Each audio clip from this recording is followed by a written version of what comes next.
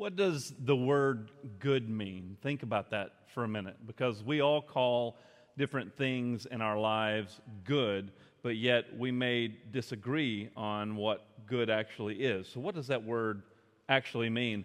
My girls love to ask me this question over and over again. Anytime I'm alone with them or anytime they have my attention, they like to ask me questions like, "Dad, who's your favorite superhero?" Or they'll say, "Dad, what's your favorite movie?" Or "Who's your favorite actor?" And they both ask this question not because they really care about what my favorite movie is or who my favorite actor is or who my favorite superhero is. They ask me these questions because they want to tell me who their favorite is. That's really what they're trying to get after, because they want me to ask in kind. And when I ask them, "Hey girls, well, who's yours?" Or "What's yours?" And they answer, and if they don't like my answer, they have no problem at all telling me why their choice is better than mine. And they love to ask these questions all the time about movies, actors. "I don't really like him, don't really like that movie, I don't really care for that hero," or whatever the case may be. "I like this one better." So if the word good becomes relative and it's determined by and defined by what each one of us prefer or what each one of us like, how do we really know what is good? Because if we say God is good, what does that mean? Because if we take that same type of defining the word good in human terms and we place it on God, then we're saying God is good when He does things I like. We're saying God is good when He makes everything go my way. We're saying God is good when everything works out the way that I want it to. Think about this for a minute. What does it mean to have a good day? What does it mean to have good weather? Because I love riding motorcycle, and you know what a bad day for a motorcycle rider is? A rainy day. But you know what a good day for a farmer who has crops that are about to shrivel up and die because of a lack of rain? Rain is a good day for the farmer. So rain's a good day for the farmer. Rain's a bad day for the guy wanting to go on a vacation on his motorcycle. So then we have to understand something about God when the Scripture talks about how God is good. It doesn't speak to God's goodness based on our preference, based on what's favorable to us. God gets to be good all by Himself, all on His own, in His own terms. And so that means you and I may experience things that we don't think are good, but God still calls them good. That's hard for us. We don't like that. Because how can something be challenging for me and be bad for me, and God goes, "That's good"? Because I don't think it's good. It's not favorable for me. It's not something that I particularly enjoy. So how can things that I may think are bad or things I'd rather avoid, how can they be good? And then more importantly, how can God still be viewed as good in the middle of it? Let's go over to 1 Peter this morning, where we've been teaching verse by verse through 1 Peter as we've been just going through this. As we've been doing this series, we have been handling each one of these to make sure we're bringing out the proper context, to make sure that we're understanding what's going on. And just to give you a refresher, if this is your first time jumping in on this series, or if you've missed a couple, Peter is writing to the churches in Asia Minor, which is modern-day Turkey, all right? He's writing to a group of different churches, and so this isn't one letter to just one particular church. This is a letter that's written to basically all of the Christians who are living under the pressures of their world, where they're living under Roman rule, under the Emperor Nero, who was not favorable towards Christians and Christianity. So society at the time of this writing was very hostile towards Christianity. So they're living in this kind of society where there's pressure from the outside to get them to conform or recant their faith, but at the same time, those pressures on the outside are causing divisions and pressures on the inside as well. Does that sound familiar at all to anything that's happening in our world, where there's societal pressures that affect our lives to the point to where they also cause internal issues? And so we've been talking about how to navigate living in a world that's very anti-Christ, but yet being good representatives of Christ. And then last week, we talked about authority and how authority plays a role and how we need to view authority in light of doing it for the sake of the Lord and living in light of eternity. So then Peter shifts a little bit in his letter, and he's primarily been dealing with how our relationships in society affects the church and those external things outside of the family of God. But now he shifts his focus to actually begin to deal with with how we as the family of God, how we as brothers and sisters should also treat one another and live in light of eternity and care for one another. And so we want to talk about having a good conscience today. With that in mind, let's read 1 Peter chapter 3. We left off at verse 7 last week, so we're going to start at verse 8 and read through verse 12 just to get things kicked off. So 1 Peter 3, verse 8 through 12. Peter writes this, "Finally, all of you have unity of mind, sympathy, brotherly love, a tender heart, and a humble mind. Do not repay evil for evil, reviling for reviling, but on the contrary, bless, for to this you were called, that you may obtain blessing." Stop right there for just a moment. We see that Peter is addressing the body of Christ. He's talking about them because he says unity of mind. Now, he's not saying we should have unity of mind with the world, right? We understand he's talking now towards the Christians and how they should be of like mind. To do what? To have this united attitude, this united representation to those who would want to do evil to them, to those who would want to cause them harm, those who would want to slander them. And he's saying you all need to think this way.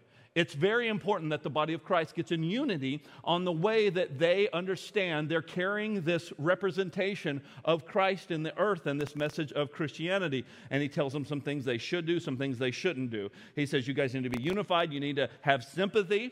You need to make sure that you're walking in brotherly love, that you're having a tender heart, that you're having a humble mind. And then he shifts to begin talking about this is the type of attitudes and actions that should come out of the church, the body of Christ, from the Christians, not to repay evil for evil or reviling for reviling, but on the contrary, bless, for to this you were called, that you may obtain blessing. Verse 10, "For whoever desires to love life and see good days, let him keep his tongue from evil and his lips from speaking deceit. Let him turn away from evil and do good. Let him seek peace and pursue it. For the eyes of the Lord are on the righteous, and his ears are open to their prayer. But the face of the Lord is against those who do evil."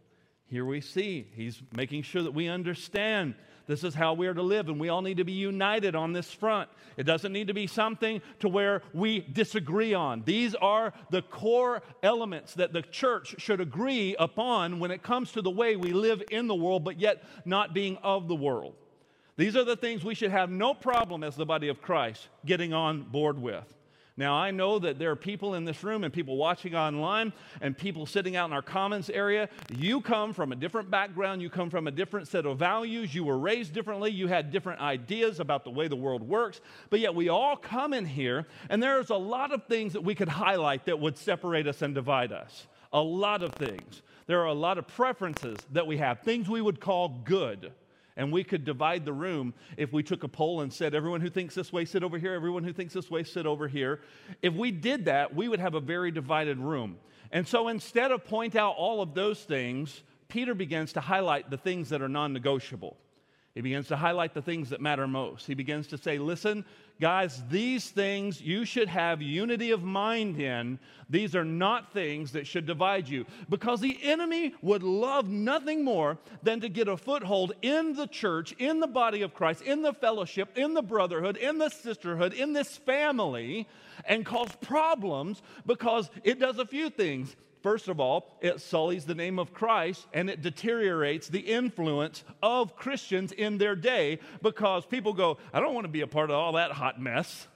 Those people can't even get along. Their message is one of love. Their message is one of forgiveness and unity. Man, all they do is gossip and backbite and slander, and all they do is tear each other down. All they do is wound each other. That's not very attractive to those who are outside of the family of God. Amen?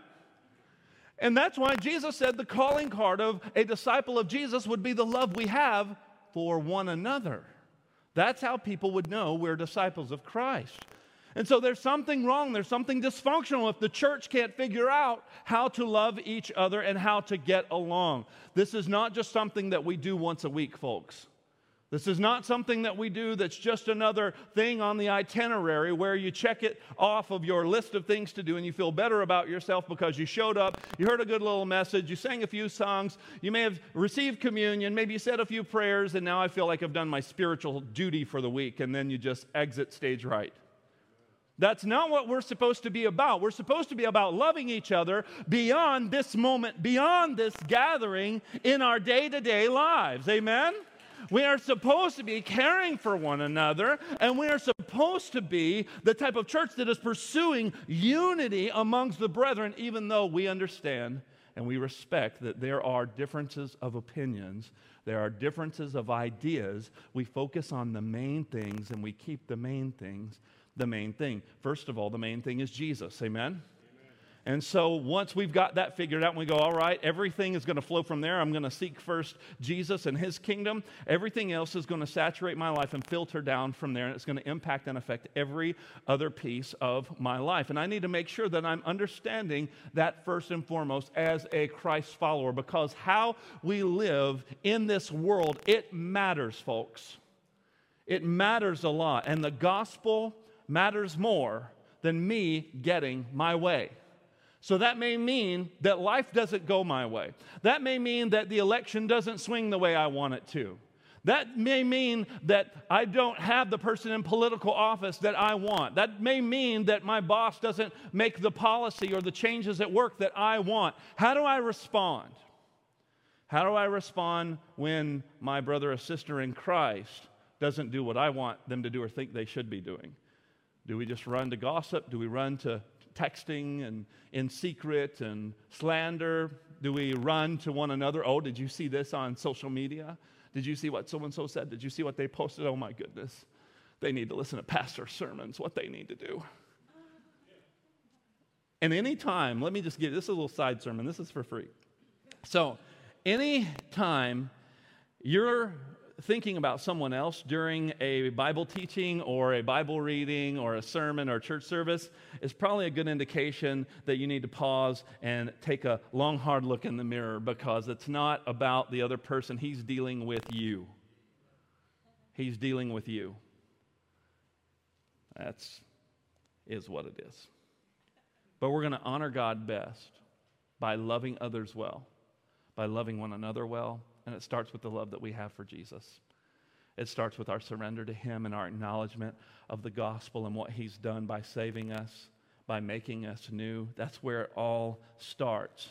And Peter here is trying to help them to see, listen, how you love each other matters a whole lot. But then also how you love those outside of the family of faith matters a whole lot. Now, I'm not going to be in unity of mind with the world. I'm not going to think like the world. I am going to think differently. I am going to live by a different set of values. I am going to live by a different standard than the world. But that doesn't mean that I just stay inclusive and I don't love and build relationships and share the truth of God's word with those outside. So this is a twofold thing. Some people go to extremes to where they either want to be hyper-focused on their relationships within the church and they just forget about those who are in the world that are lost and dying and have no hope. And then others, they only want to focus on those outside of the family of faith, and they don't want to build any relationships with brothers and sisters in the church and in the body of Christ to sharpen each other and build each other up. They just think we need to be all about winning the lost at any cost. It's both. It's both. It's not one or the other. Don't say, how can you have this false dichotomy to be able to say that this is more important than this? They both are important. They both matter. And we need to seek unity in the body of Christ, and we need to be representing Christ well to those who are outside of the family of faith. Amen, church. You see, when Christians love one another well, it's going to bring strength to the body of Christ. And that's what Peter continues to talk about. So let's read verse 13 through 17. Now, who is there to harm you if you are zealous for what is good? But even if you should suffer for righteousness' sake, you will be blessed. Have no fear of them, nor be troubled. But in your hearts, honor Christ the Lord as holy, always being prepared to make a defense to anyone who asks you for a reason for the hope that is in you, yet do it with gentleness and respect, having a good conscience, so that when you're slandered, those who revile your good behavior in Christ may be put to shame. For it is better to suffer for doing good, if that should be God's will, than for doing evil. Here he's saying, listen, even if you're loving each other well and you're having the same mind as the body of Christ, and you're loving those outside of the family of faith, and they still want to harm you, and they still are wanting to persecute you. They're still making life difficult.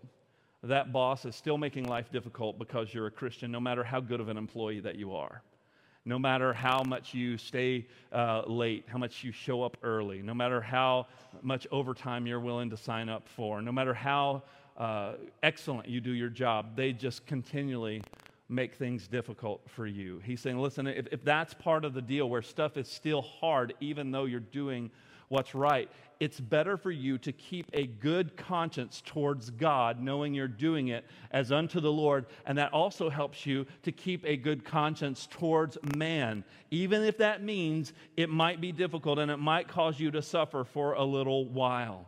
And God doesn't turn a blind eye or a deaf ear to those things. He sees those things, and you're actually laying up for yourselves treasures in heaven. This is eternal rewards. You may not see the reward for all of your hard work and all of your diligence and all of your integrity here on the earth representing Christ. But we're not living for the earthly rewards that we experience. My confidence is not in the rewards I receive now. My confidence is knowing that my eternity is wrapped up and secured in the saving grace of Jesus Christ, who gave himself for me, and I'm living in light of eternity, serving him, knowing that what I'm doing here on earth is impacting and influencing eternity. And when I see him, the reward I'm going to receive should be, well done, good and faithful servant. And there should be no greater reward in my mind. There's nothing that should compare on this earth. There's nothing that I could acquire, nothing I could achieve, nothing that I could attain for myself and parade as a trophy that would matter more than hearing Jesus say that. There are no other accolades that compare. Amen, church? And when we love each other well, it strengthens the body of Christ because it helps us remember that we are not alone. Helps us remember that we are together in this. And that's why that unity of mind is so important, because we can drift. There's this thing in the business world. Some of you have read books where it talks about it. It's called organizational drift. It's where the organization has a purpose, has a why. It's clearly defined. And everyone is on the same page trying to achieve the results of the organization. But then somewhere along the line, when it goes unchecked, there's a little compromise here, a little compromise there in the values, a little compromise here in the direction. And then before you know it, there's been this huge drift. And one day someone goes, wait a minute. We were supposed to be about doing these things and pursuing these things. How did we get so far? Because organizational drift always happens subtly. It's never something that just happens overnight. And it's the same way when we drift from the purpose that God has placed in our heart. That's why it's so good for the body of Christ to sharpen each other and hold one another accountable. We don't really even know what that word accountable means. We think it means sending someone a text message once a week. That could be part of it. So I'm not downplaying that if you do that. But accountability is spurring one another on, being willing to confront one another in love, being willing to ask one another the hard questions, being willing to care about one another, to get involved in the intimate details of life, lest I begin to stray away from the purpose that God has called me to. Lest I stray away from the things that I know God has called me to, and the things that I should be focusing on, and the life I should be living. Because, man, if we don't have those intimate relationships where we're willing to be vulnerable and transparent, you want to know what's going to happen? You're going to get really good at being fake to people.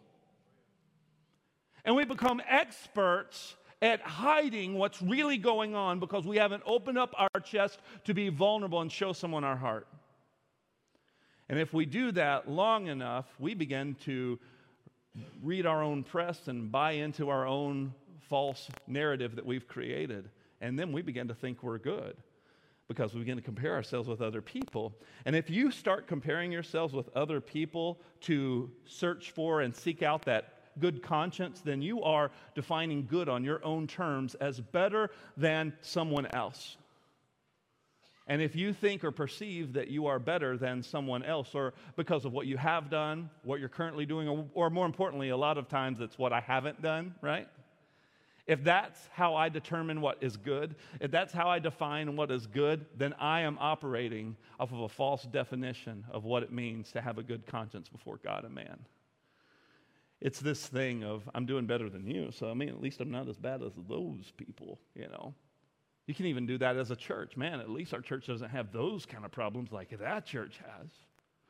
At least I don't have these things going on in my marriage like those people do. If you're a business owner, you can think, at least I'm not doing those types of things that business is doing. It doesn't matter. None of that matters. I'm not doing those things those other fellow employees are doing. All of those things we do to compare ourselves, to give ourselves a little boost. And it's a false definition of good, but we would say that we're doing good and we would feel good about ourselves. And we're not living with a good conscience, as Scripture talks about, because we're not doing it as unto the Lord. It doesn't matter what accolades you receive. It doesn't matter what someone is doing or is not doing. Are you living with a clear conscience before God and man? That's what matters. And we need one another as the body of Christ to strengthen one another and hold one another accountable lest we drift. Lest we drift into redefining good on our own terms. When Christians love one another well, it strengthens the body of Christ. We have to be reminded of our why, of our purpose. And we need to spur one another on to good works and right living before God, especially in a culture that wants us to drift, especially in a culture that wants to draw our hearts away from Jesus Christ. Let's keep on reading. We're going to read quite a bit of text here. We're going to go through chapter 4.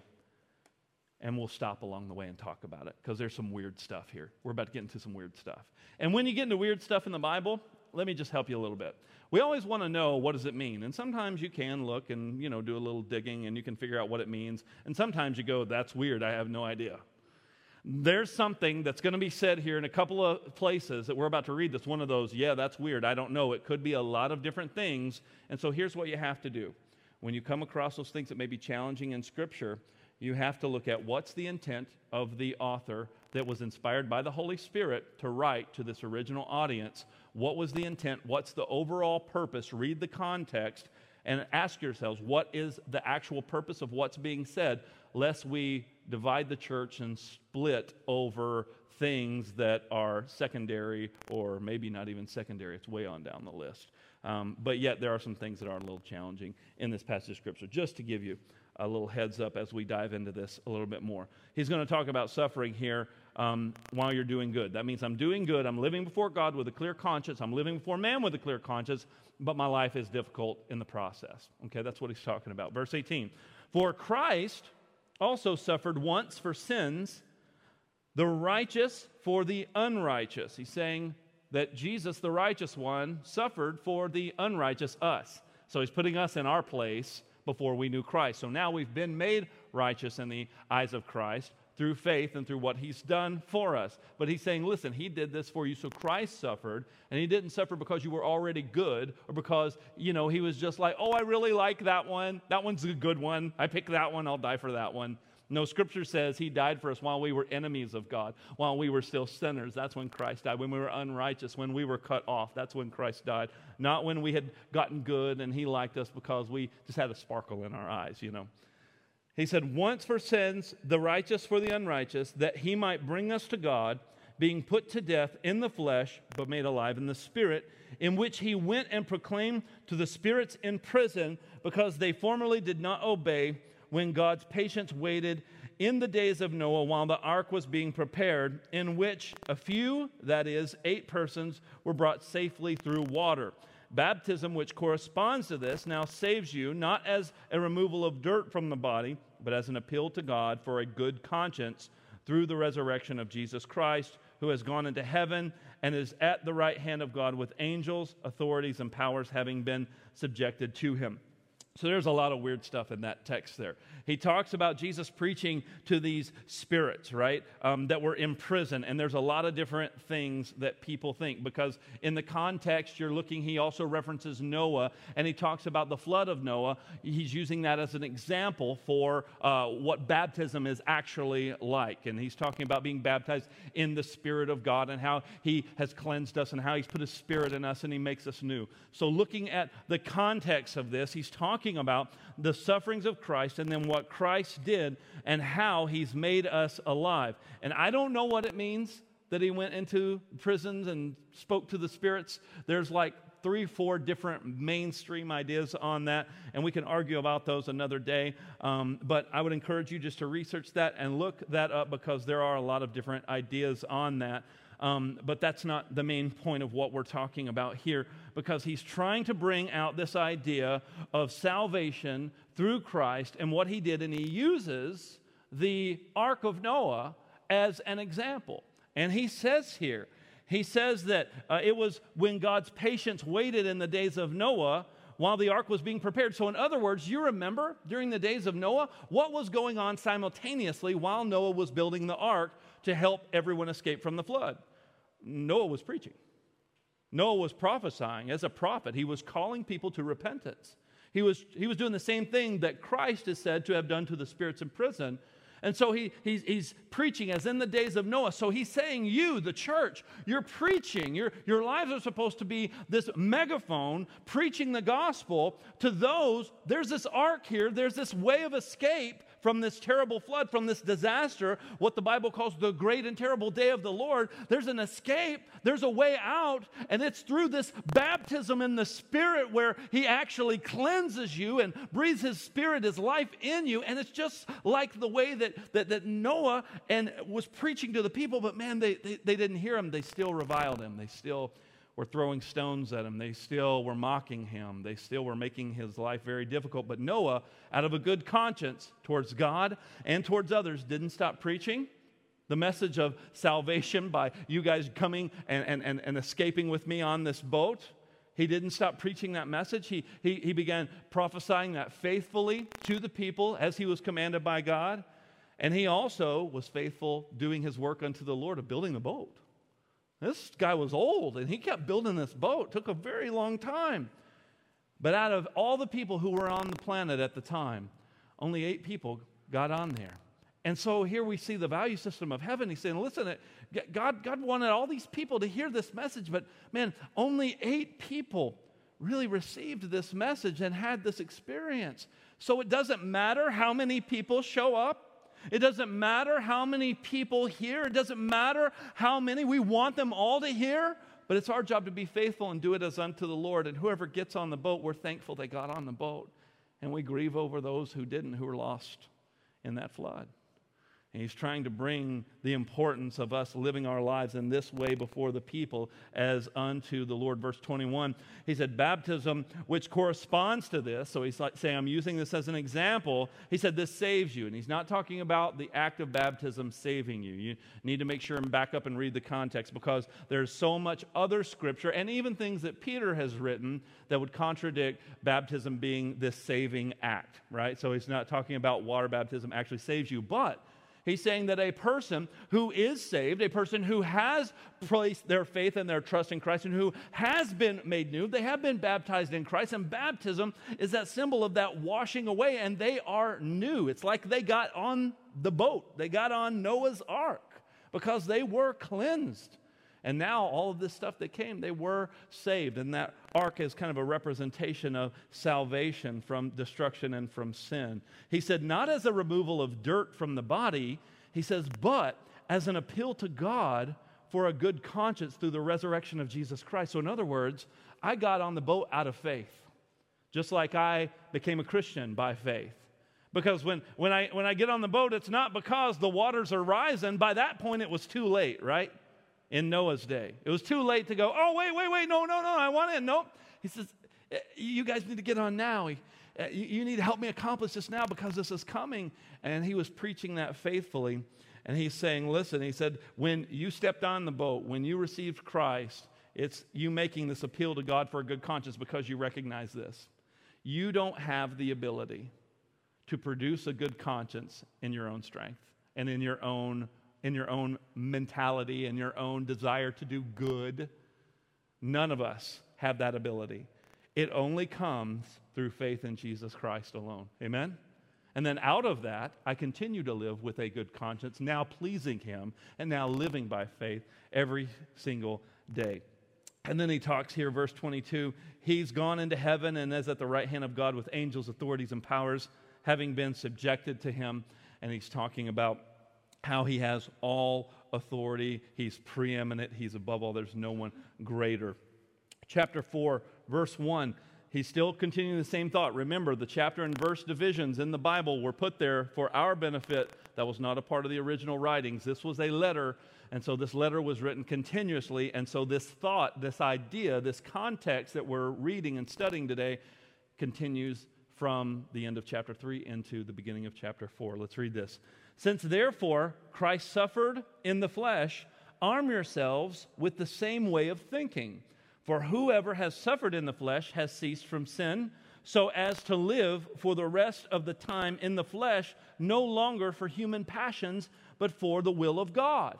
So in other words, now any suffering that I do, he's likening it unto suffering for Christ, suffering with Christ, because I'm not living for human passions. It's not like that's the goal anymore. Human comforts aren't the goal anymore. A life of ease is not the goal anymore. It's now living for the will of God. And if that causes me to live in a way that I'm challenged, if that causes me to live in a way where I'm restricted in this life by the things that the world wants to put on me, then I'm going to have to live and chalk that up as suffering as unto Christ, because he suffered for me. And I'm joining in that suffering. Verse 3, for the time that is past suffices for doing what the Gentiles want to do. Here's what the Gentiles want to do. He's saying there, they want to live in sensuality, passions, drunkenness, orgies, drinking parties, and lawless idolatry. With respect to this, they are surprised when you do not join them in the same flood of debauchery, and they will malign you. But they will give account to him who is ready to judge the living and the dead. Here, Peter's saying, listen, how you live in this world matters a lot. The world wants you to join in. And man, it does look appealing, because you know what the world wants to sell you on when they sell you all of these things that Peter just mentioned and many others? He's really selling acceptance. That's really what they're selling, social acceptance. Because has that not become a valuable currency in our day and age? Even more so as people are becoming more polarized and more divided over political hot topic issues. I just want to be accepted. I just don't want anybody to be upset with me. And so what will we do? We'll compromise, or we'll join in, because, well, if a big group of people thinks that, and I feel like I'm the only one who thinks differently, who am I to argue with them? I mean, these people are smarter than me, or there's more of them than me. And so we feel this pressure. And so we go, okay, I'll be a lemming and I'll just fall in line and be one of you. Because we're really seeking after acceptance. We're not living by convictions. We're not living with a good conscience towards God and man. We're not living to please him because we don't want to suffer, because, man, who wants to sign up for that? Who wants to get ostracized because they're actually thinking in line with what God would have us think and living righteously before God and man? Why would we want that? I mean, I don't want, my boss to make my job any harder than it already is.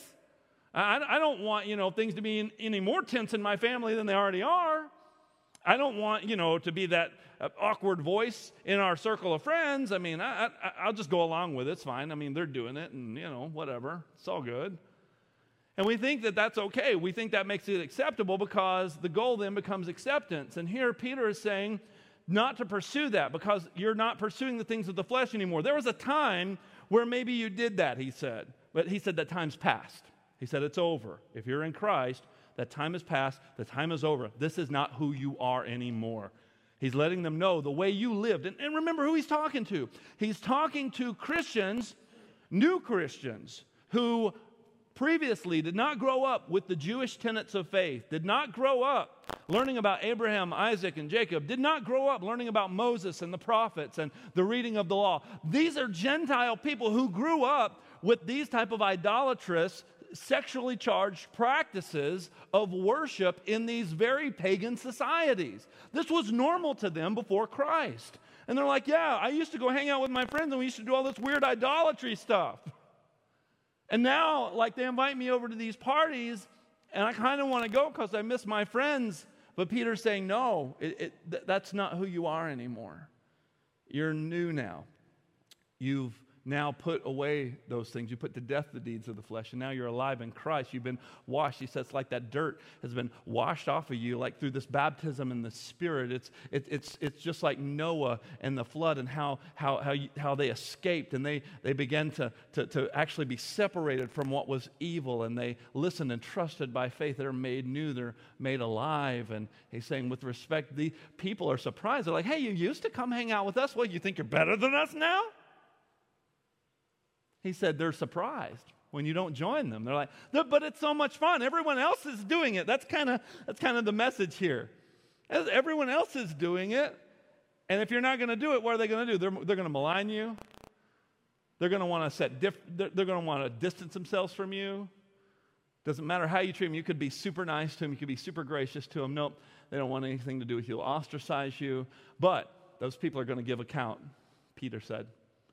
I know it looks fun. I know that it looks appealing at times. But he said they're going to give account. God's going to judge both the living and the dead. That means that even if they die in doing these things, they're still not going to escape it. It's not just those who are alive. It's the living and the dead. So what you do in this life matters. Verse 6, for this is why the gospel was preached even to those who are dead. He's going back and referencing Jesus preaching to the spirits in prison, that though judged in the flesh, the way people are, they might live in the Spirit the way God does. The end of all things is at hand. That's pretty intense. Therefore, be self-controlled, be sober-minded for the sake of your prayers. Above all, keep loving one another earnestly, since love covers a multitude of sins. Show hospitality to one another without grumbling. As each has received a gift, use it to serve one another as good stewards of God's varied grace. Whoever speaks as one who speaks oracles of God, whoever serves as one who serves by the strength that God supplies, in order that in everything, God may be glorified through Jesus Christ. To him belong glory and dominion forever and ever. Amen. Beloved, do not be surprised at the fiery trial when it comes up on you to test you, as though something strange were happening to you. What did I do? This is so strange to me. What's going on? Nobody messed with me before. Nobody bothered me before. No one ever had a problem with me before. Why all of a sudden now? He said, don't be surprised. Like something strange has happened to you now that you've followed Christ. And now that you're living to please him and to have that good conscience before God and man. He said, but rejoice insofar, which is a cool word, insofar as you share Christ's sufferings, that you may also rejoice and be glad when his glory is revealed. If you're insulted for the name of Christ, you are blessed because of the Spirit of glory, and God rests upon you. But he says, let none of you suffer as a murderer or a thief or an evildoer or as a meddler. So he says, if you're going to suffer, don't suffer because you're doing wrong and you're actually reaping the consequence of doing wrong. Don't suffer because you're living unrighteously and you're receiving those rewards of living unrighteously. He said, no, if you're going to suffer, suffer for Christ, doing well in the eyes of God and man. Verse 16, yet if anyone suffers as a Christian, let him not be ashamed, but let him glorify God in that name, for it is time for judgment to begin in the household of God. That means in the church, family of God. And if it begins with us, what will be the outcome for those who don't obey the gospel of God? Oh, what a heavy text. And if the righteous is scarcely saved, what will become of the ungodly and the sinner? Therefore, let those who suffer according to God's will entrust their souls to a faithful Creator while doing good. Here's the bottom line today. Suffering with Christ cleanses us and positions us to live with a good conscience. Suffering with Christ, it cleanses us because it's weeding things out of us that are not Christ-like as I continue to pursue him. And then it puts me in a position to live before God with a good conscience because I know that he's my pursuit. I know he's my goal. I know he's the one I'm seeking to know more and more. So here's my question to us today.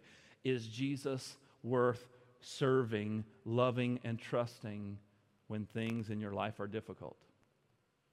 I know it's easy to serve him and love him and trust him when things are going good. Because remember, good can be defined by favorable. Happy in my life. Good things are happening. It's a good day.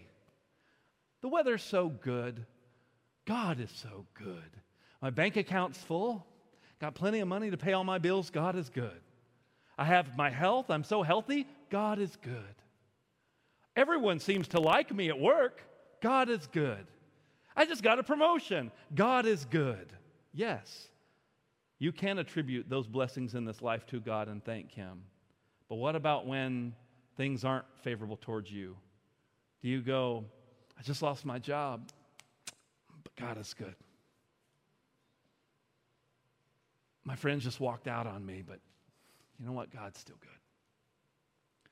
Things are really tough right now between me and my spouse, but God is still good. Things are really difficult for me at work because I'm a Christian and they're really cracking down and making fun of me, and no one wants to sit with me at the lunch table anymore in the break room, and everyone is giving me a hard time, and I'm just trying to do my job and trying to but God is still good when things are going my way and when they're not. The reality is that things are not going to go someone's way in this election. Things are not going to go somebody's way. Is Jesus still on the throne, though? Is God still good? What if who gets elected makes life more difficult for you as a Christian? Is God still good? Can you still represent Christ well? Can you still submit to authority and honor God by honoring the emperor, by honoring the president, by honoring the governor, by honoring whatever senator, whatever mayor, whatever boss? Can you still honor God by representing Christ well?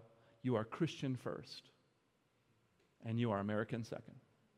I'm proud to be an American. I'm right there with you, but I'm Christian first. Amen. Let us not get those out of priority, and let us not blur those lines. Matthew 6:33, Jesus said, seek first the kingdom of God and His righteousness, and all these things will be added to you. You can't have a godly conscience without knowing Scripture. You can't have a godly conscience without being a person of prayer. You can't have a godly conscience without fellowshipping and connecting in deep Christ-centered relationship with the brothers and sisters in Christ. You can't have a godly conscience without first and foremost putting your faith and hope and trust in Jesus. This is a process, folks, where I'm saved, He saves me, but then I'm growing from that point in Christ-likeness. That I'm shedding who I once was, and I'm putting to death the deeds of the flesh, and I'm learning how to live as a free person now, because I was once a slave to sin, and that's all I knew. But now I'm free in Jesus, and He who the Son sets free is free indeed. But now this whole freedom thing is new to me. I don't know how to do freedom. And so a lot of us self-sabotage freedom by making it legalistic. Some of us self-sabotage freedom by putting all of these other rules and all these things, and that's not the intent. The intent is for you to actually focus on living before God with a good conscience so you can experience what freedom is actually like. Freedom isn't doing whatever you want, however you want, whenever you want. Actually, that's the pathway to bondage. That's the pathway to slapping chains right back on you. There is freedom in Christ like you've never known. And I pray that today, if you don't know Jesus Christ as your Lord and Savior, that today would be the day of salvation for you. If you've been a person who's been in church your whole life, and today you're stirred and you're shaken, my hope and my prayer for you would be that today that your eyes would be open to see your need for a Savior. Maybe you thought you were a Christian because you had done all the right things, but yet you hadn't experienced the freedom of Christ. You haven't experienced the love of God. Maybe today is the day of your real salvation. Maybe today is the day of your eye-opening, instead of living this double standard and fooling yourself and trying to fool everyone else. Perhaps today is the day when Jesus becomes real to you, where your eyes are open, where your heart has broken over your sin, where your heart is softened from that hardness, from that rebellion, from that rejection, because just because you show up in this building does not make you a Christian. Just because you type in wog.church and watch us online doesn't make you a Christian. Just because you give money in the offering doesn't make you a Christian. Just because you join Team Walk and Serve doesn't make you a Christian. Just because you give your time, your effort, your energy, you try to be a good person, doesn't make you a Christian. The only thing that can make you a Christian is giving your life to Jesus Christ by faith, trusting in Him. Jesus, I need you. As many as call on the Lord shall be saved. Jesus, I need you. Is there somebody here today that would say, Jesus, I need you? Is there somebody watching online today that would say, Jesus, I need you?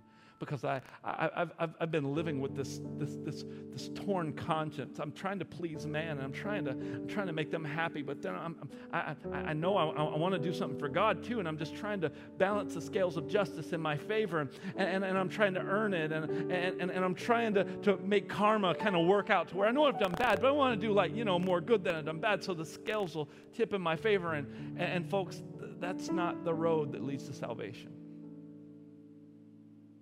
It's a gift of grace. That means you get something you didn't deserve. When you deserved death, when you deserved the punishment, when you deserved the chastisement, guess what? Jesus took all that upon Himself. That's why He was beaten. That's why He was put to death on a cross. And that should have been me. That should have been you. And you didn't deserve that, but God's wrath was satisfied by sending His own Son to die in your place. And maybe today is the day that becomes real to you. Maybe today is the day that you can, by faith, live before God with a clean conscience, having been washed, as in baptism, as in the days of Noah, where you're cleansed, you're saved, the dirt is removed. You can live before God with a good conscience, you see. And when I suffer, when I go through difficulty, now I can go, it's worth it, Jesus, because of what you've done. It's hard, it's challenging, doesn't make it easy, but it cleanses me and it positions me to continue to pursue Him, to continue to live with a good conscience. It starts with us trusting, and it continues with us pursuing to know Him more. Amen, church?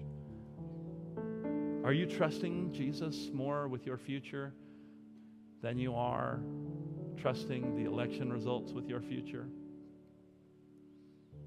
God, help us do this. We need your help because we drift. We drift from the pure things because just we lack, Lord, just that accountability sometimes, those relationships we lack, Lord, being sensitive to what the Holy Spirit's doing in us. We lack being devoted to your word to keep sharpening us and renewing our minds. We lack these things. And so, Lord, because we know we're deficient, help us, God, to be stirred and renewed today by the preaching of your word and by the working of your Holy Spirit, whether here in the room or online, that we may be stirred to pursue, Lord, righteous living, that we may be we may be stirred to pursue holy living. We may be stirred to pursue knowing you more and spending that time with you, that we may be stirred to pursue going deeper and more authentic, transparent, real Christ-centered relationships with other Christians for the sake of sharpening one another, encouraging one another, and having the strength to be able to suffer well, be ready to give a reason for the faith that we have. That no matter what challenges may face us, Lord, that your church would continue to represent Christ well, that we would continue to proclaim the gospel. We thank you for this, Lord.